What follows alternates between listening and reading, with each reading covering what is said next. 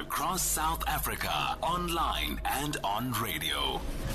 SAFM, let's talk. 0614104107. That is our voice note line. You can also drop me a tweet at Aldrin Sampier. And remember that our studio line is 086 000 2032. And you can also drop me an SMS on 41391. So we're going to move over to this conversation next. We're in conversation with Anton van der Bijl, the Deputy CEO for Solidary Trade Union. The Solidarity Trade Union intends going to court to challenge the new Employment Equity Act that has been signed into law by President Cyril Ramaphosa, as they believe that the act in its current form is unconstitutional and not in accordance with international norms and values. Anton van der Bijl now joining us on the line. Anton, good afternoon, and thank you so much for making time for us. Where are the lapses in this act? Well, good afternoon, Aldrin. If you look at the amendment, you will see that in terms of Section 15A, the Minister of Labour has the right to make sectoral determination for certain sectors, irrespective of what is the need and what is the realities of a specific employer. We say this is unconstitutional and not in terms of the conventions that we are signatories of. We say that the affirmative action is a balanced act when you need to balance certain rights, and for the minister to, without knowing these rights, to make a sectoral determination without looking at the realities of employers is absolutely ridiculous. And are you able to say, while reading the act, whether in terms of priority, which one comes first? Is it regional determination, or is it industry or sectorial determination? No, well, in terms of the act, I think it's up to the minister to decide, because he gives the right to the Director General of the Department of Labour to take various factors into account when looking whether compliance took place. So it's up to the minister to decide what sectoral determination he will make. And then it's up to the Director General of the Department of Labour to decide whether he looks at the minister's sectoral determination or regional demographics or national demographics. But so we say it's up to the minister and his delegate. So at the end of the day, we say the minister's sectoral determination will be looked at. But there's also in the act the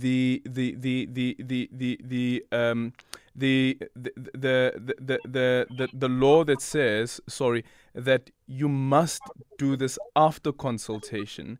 Is that not good enough? No, but you sit with the new amendment, Section 15A, which says that the minister may make a sectoral determination. So what will then you sit with Section, I think, 10 to 15, which says you must make in the business, you must make or you must consult with the employees. You must make an analysis. And there's the problem. You sit with the minister, which may make a sectoral determination without these analysis and discussions and joint consensus-seeking process. He can make a sectoral determination. So we say this balancing act, which the conventions and the constitution underlines, that is not going to take place. What is going to happen? The minister will say, no, you must appoint, for example, 90% of your appointees must be white, and then that's that. We say it cannot be so. It's absolutely unconstitutional, and we will fight it.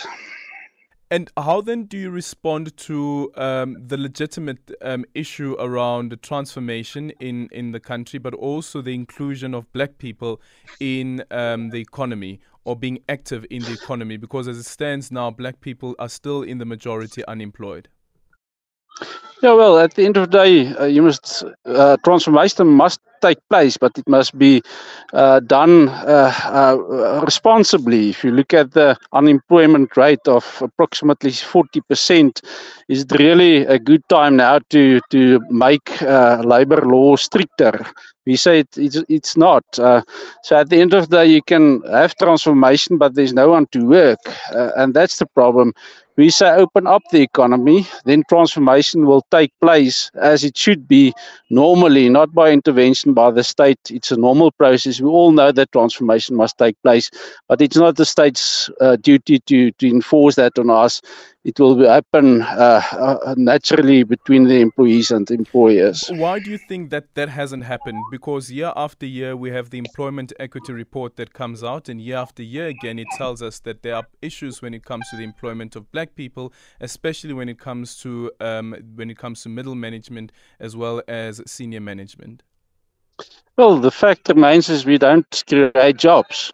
We lose jobs every time, and unfortunately, affirmative action is appointment-based act. So you can only transform if there's appointments. But if you do not create jobs, then there's no appointments, and there can be no transformation. So it's quite logical that we don't see the transformation taking place. Yeah, but why does it only affect black people in the majority and not white people?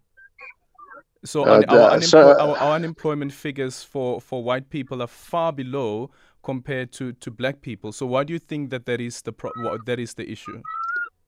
Well, what I can tell you is employment equity and affirmative action is not the reason why there's more unemployment with black persons. As I've said, employment equity deals with appointments and promotions, so it doesn't deal with as such the unemployment figure.